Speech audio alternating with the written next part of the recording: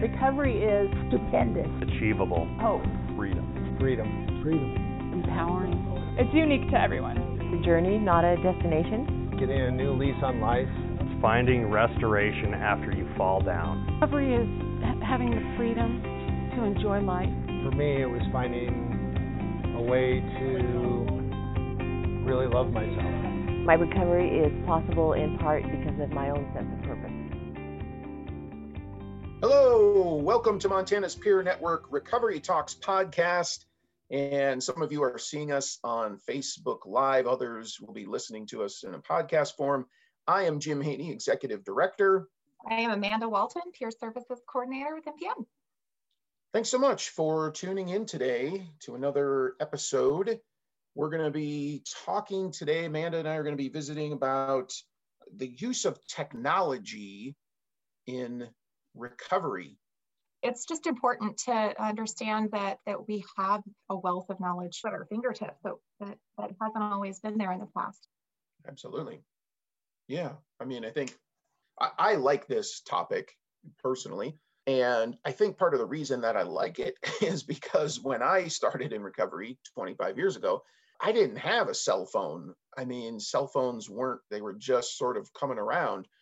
And when I think about this topic today about how to use technology in my recovery or how to train peer supporters to use technology or peers, our members, it takes me back to, I was in the 90s, mid 90s, and I went to my local library, and checked out books and spent hours sitting in the library, reading books and looking stuff up and cross-referencing and using the card catalog and like all of these things, right? Right. And there was a wealth of knowledge. I can remember doing interlibrary loans where you check out a book from another library and you got to wait, a week or whatever, and they got to ship it over or whatever. Right. You check it out, and then you had the book for whatever 2 weeks or something, but that was how I educated myself on my diagnosis, medication. I can remember reading biographies, autobiographies about famous people who were in recovery or who had experienced mental health diagnosis. Like you take Abraham Lincoln, suffered from depression. Mm-hmm. They called it melancholia. But I mean, I read the book, I didn't have this phone to look stuff up at home and, and all that. So I think about that today and how cool it is that people have this wonderful tool in their purse or their pocket. Right. It's transformational. Personally, in the first stages of my recovery, it's very similar to the methods that you used. And I actually still rely a lot on books that I can read to facilitate my inner awareness and self-regulation and just doing a lot of internal self-work. I prefer the hard copy because part of my issue is the phone. If I look at it for too long, it's a struggle. But the cool thing is that there is so many different things available through our cell phones, right? Right. We have recovery blogs, we have access to stories and documentaries, podcasts, recovery communities and social media, apps, tons of apps. We just have to look for them and we can have it right then in the moment without having to wait for an appointment or for somebody to call us back. Exactly. And I think that's really transformational in our own healing experience because it's just right there available. Yeah. I often wonder why treatment facilities, whether you're talking about SUD or mental health or whatever, I often wonder why they don't utilize apps more. I always think about that. I'm always like, how come they don't, I mean, I know one facility that has housing, right? So they have housing, they give people phones so that they can always call their peer supporter, call the LAC, but they don't preload them with a bunch of recovery apps. And I'm always asking them about it. I'm like, did you get the recovery apps on the phones? Are you preloading them? No. And it's like, to me, it's a missed opportunity, because it is like having a library, just like if you had hardcover books, softcover books. It's the same, it's the kind of the equivalent, except it's multiplied by the entire world. Absolutely. Right? You know, like you could have in your library, you know, 6 or 8 biographies, autobiographies about famous people who overcame substance use, for example. But if you go on YouTube and you put in, you know, there's like a million videos. Like it'd be like having a library that has all of these books in there. It's like almost unlimited. And whether it's an autobiography or a biography, it's just at your fingertips, and you want to learn about what other people did or how they overcame it. And then you have all the regular folks like us who put their own stories up there. They have their own channels. And I think it's just fascinating. Right. I really do. I think that having that literally walking around with you is like this recovery resource. And I think we need more people aware of it and using it and sharing it and talking to, you know, and talking, like if you're a peer supporter, you should be talking to every client about putting some recovery apps on their phone. Oh, I absolutely agree. And the awareness is such an important piece, because if we're not aware that it's there, then are we going to even seek it out? So right. getting that information out there, you know, if somebody's in a moment of crisis, knowing that they have a resource available at their fingertips could be the difference between them ending up being suicidal, or even worse, even completing it, right? And stopping it right then in the moment. Okay, I'm going to start working on this. I'm going to redirect some things. We can circumvent a lot of the more serious issues that we experience in our healing journey. We don't have to be in a place and a space of such constant and consistent aloneness and pain whenever we have tools available there just to help us immediately. I right. think it's a game changer. Yeah. It really is. And even I sometimes forget. I'll be going through something that's taken the wind out of my sails immediately, and I'll reach out to somebody to talk to, but I forget that right here in my electronic device, you know, phone, iPad, whatever I've got, right. I can connect with anyone.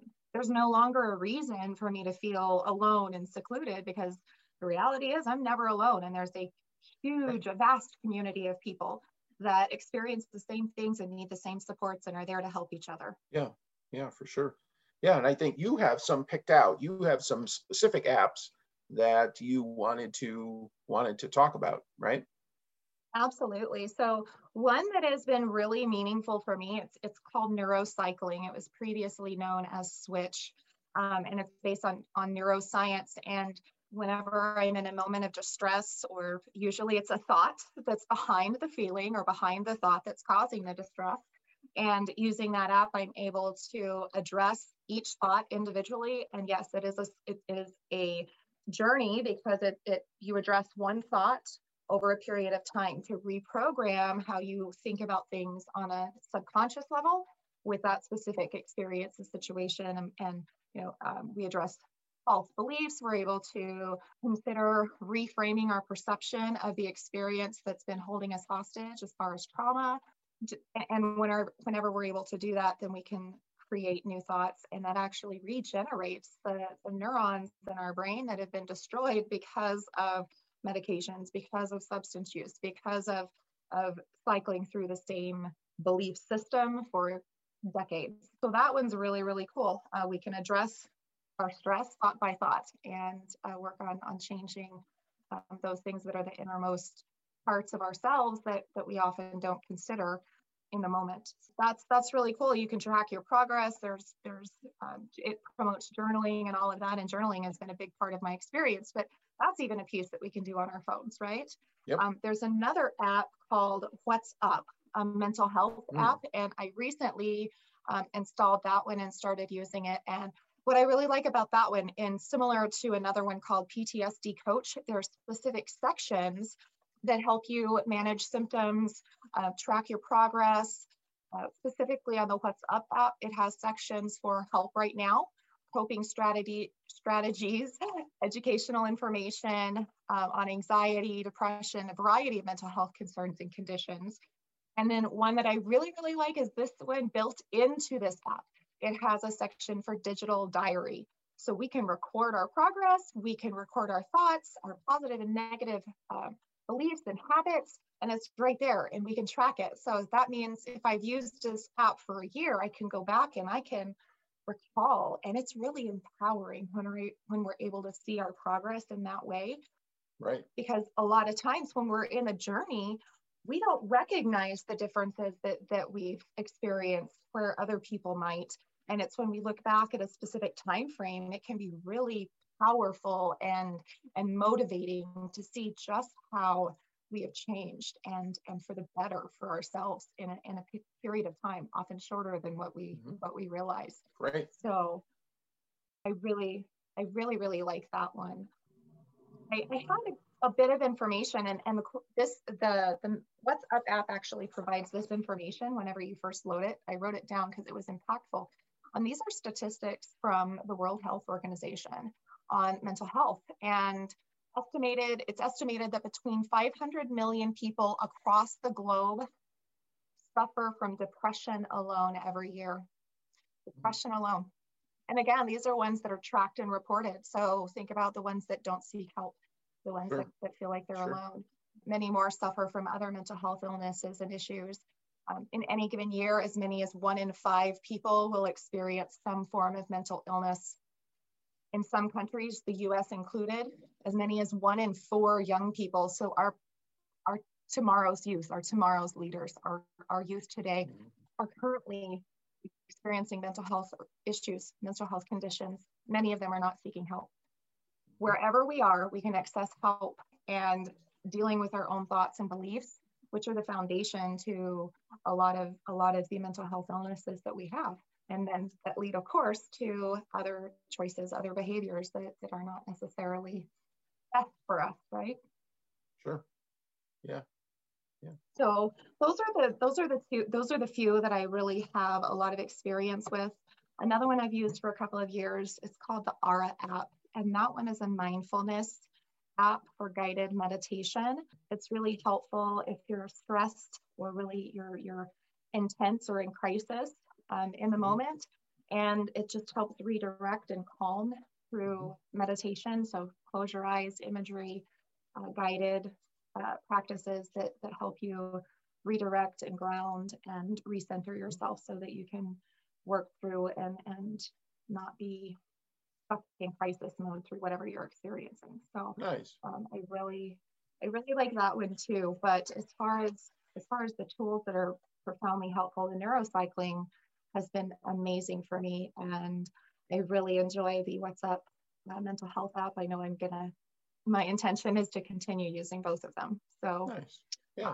And spread the word on them, obviously, to people that I am in contact with that could use them as well. That's great. So what would you say to a peer supporter who's just hearing this podcast and, and they're like, oh, geez, I never thought about apps. I mean, how would you coach them up and how to best utilize that? Like, they're sitting down with a peer. They've never done that before. They've never had that conversation before. What would you say to that peer supporter? Well, one of the most important things that we can do as a peer is know the resources that are available to us so that we can model using them and referring ourselves to them whenever we're in distress. And, we have, many of us have work phones or even cell phones with us in the office. Mm-hmm. We can, or wherever it is that we're meeting with a peer, we can pick up our phone and show them, show them, because if they actually see it, we can be supportive through seeking out, searching through apps, through social media, finding, YouTube, other kinds of podcasts and blogs and such that are available. And that's, whatever they can identify with us on, this is something that we actually use. We are modeling it for them. Right. That's very influential and very impactful. And it to me, I would be more apt to seek out and use something that's, one, recommended by a peer that I trust, and two, they've shown me where it is and helped me install ones that I'm interested in, especially with apps, on my phone, so that it's readily available. I can tap my screen and I can access it. I don't even really have to go searching for it whenever I'm in distress. Or I want to just maintain and make it a daily habit so I can consistently start improving in my life. And so I think it's profoundly impactful and influential for us in our own journey as care specialists and our own healing and recovery, but also to model that and demonstrate that and doing with, as far as supporting them in finding apps and applications, modalities that are of interest to each one of the peers that we work with, that we support. Yeah. I think you're right on point there. I think we have to know how to use the app so we can demonstrate it, just like any other tool. If you were doing a RAP plan, WRAP, with somebody, it's important you've read the book, you've done the RAP plan, you have experience with it, right? Same thing with the apps. I think that's really important. And then to actually be able to show somebody right on your own phone or help them download it onto their phone. Some of them I know have sort of like setups when you first download it. Sometimes you have to enter some information in to kind of get it going, right? And so that's a great skill building opportunity to work with somebody. And we're only talking about apps. You mentioned YouTube, and how might somebody utilize YouTube in their recovery? So I watch a lot of podcasts on YouTube. There's a wealth of information there. It's just like sometimes you can attend a webinar, attend a meeting, because it's posted on YouTube so that it can access as many people as, access the globe. There's not really any restriction.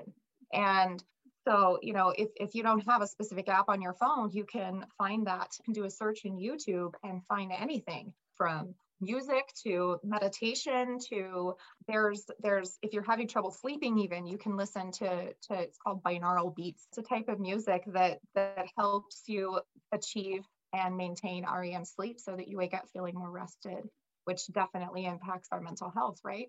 And, the neurocycling, that app, the author of that app has books, but also podcasts on YouTube weekly. So that's another way that we can connect. Often the apps that we may have on our phone have blogs, podcasts, websites that we can visit for even additional information, so that we can really take the opportunity and leverage the tools that are available to us to get the most fulfillment out of them.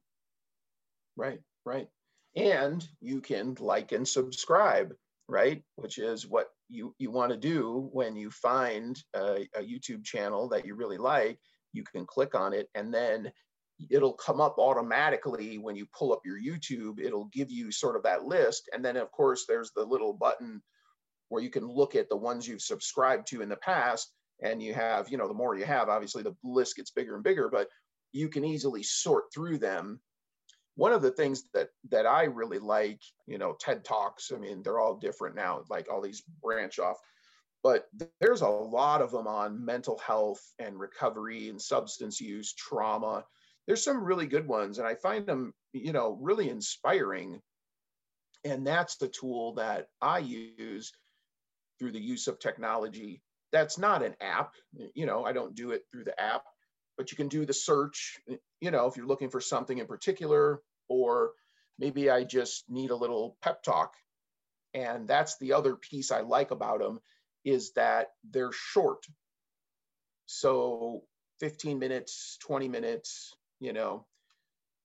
and packed with a lot of information, presented nicely. The camera's nice and steady, the audio's good, all those kinds of things, right? It's a professional kind of setup. But there's a bunch of them that I've watched many times over. I think that's another really good tool for people to think about, and you can watch it on your phone. You can watch it at home. You can pull it up on your television. Like, there's so many things when we start talking about technology, even what we're doing right here. And you think about, right, you can go on Facebook and there's bipolar groups where people get together and they're getting to know each other, they're supporting each other, they're sharing tips and resources with one another, but they're connecting, they're networking together, and you can meet people from all different parts of the world. Some of the people might even be closer to you than you realize who are using the same thing, right? And you can begin connecting with folks. And that's a huge piece of recovery. And you mentioned this, alone, feeling alone. And I think technology allows us to better connect. And I also feel like you could get yourself into trouble by going to sites that are not recovery oriented or not wellness oriented, and then being vulnerable, disclosing you have a mental health condition or, substance use, right, or trauma. What are your thoughts about that? So honestly, that kind of ties into a thought I had earlier. You had mentioned how some recovery facilities don't allow or don't have apps. A lot of times are in those facilities, older fashioned belief system is that in the first stages of recovery, it's about limiting your contact with the outside world. And so in those situations, you can have contact with people that are not healthy for you. You can maintain contact with people that for legal reasons you shouldn't be. One of the things in recovery, they say change your playground and your playmates. And if you have access to your previous playmates while you're starting your recovery journey, you might not make the progress, and you still have those connections so it's more tempting afterwards. But I can understand the concept of, really being cautious about the interactions that you have, the communications that you have.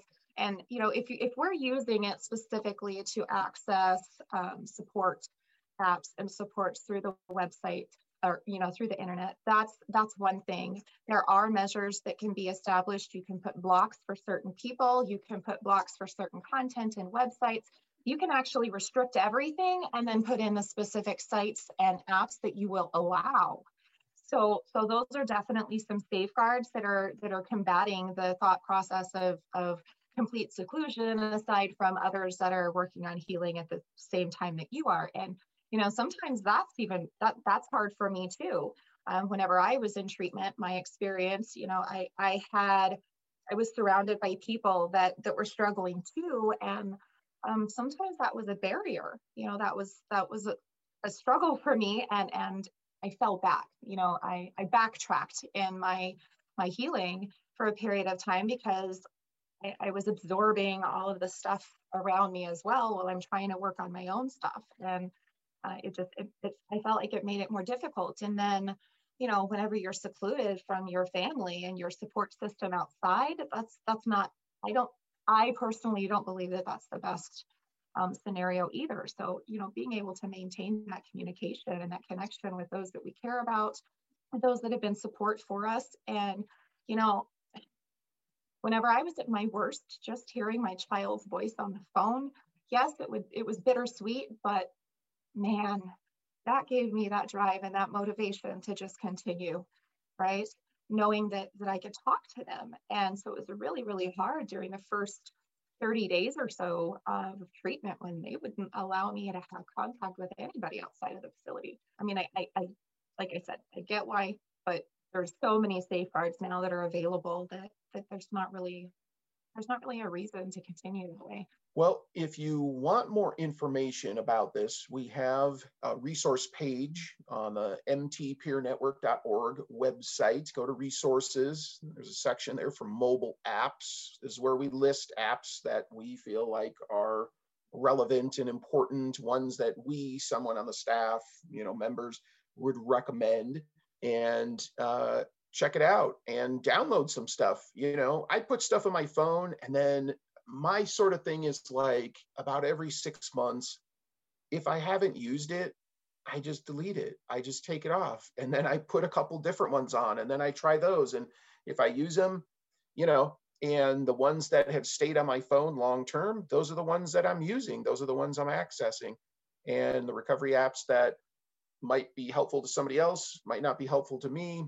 I just take them off and put some different stuff on. So I really encourage people to explore the use of technology with their own recovery, or if you're a peer supporter, exploring how you might integrate technology into your work as a peer supporter.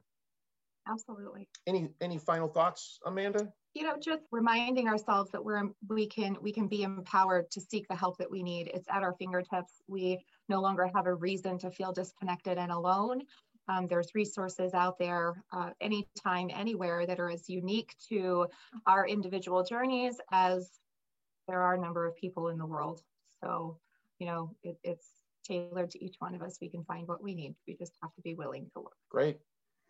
Well, thank you to the audience for tuning in. And Amanda, I want to thank you for another great episode. Yeah, it was a pleasure to be here. Thanks, everyone. Thank you. Recovery works and recovery is possible. Recovery works and recovery is possible. Recovery works, recovery is possible. Recovery is possible. Recovery works and recovery is possible. Recovery works and recovery is possible. Recovery works and recovery is possible. Recovery is possible.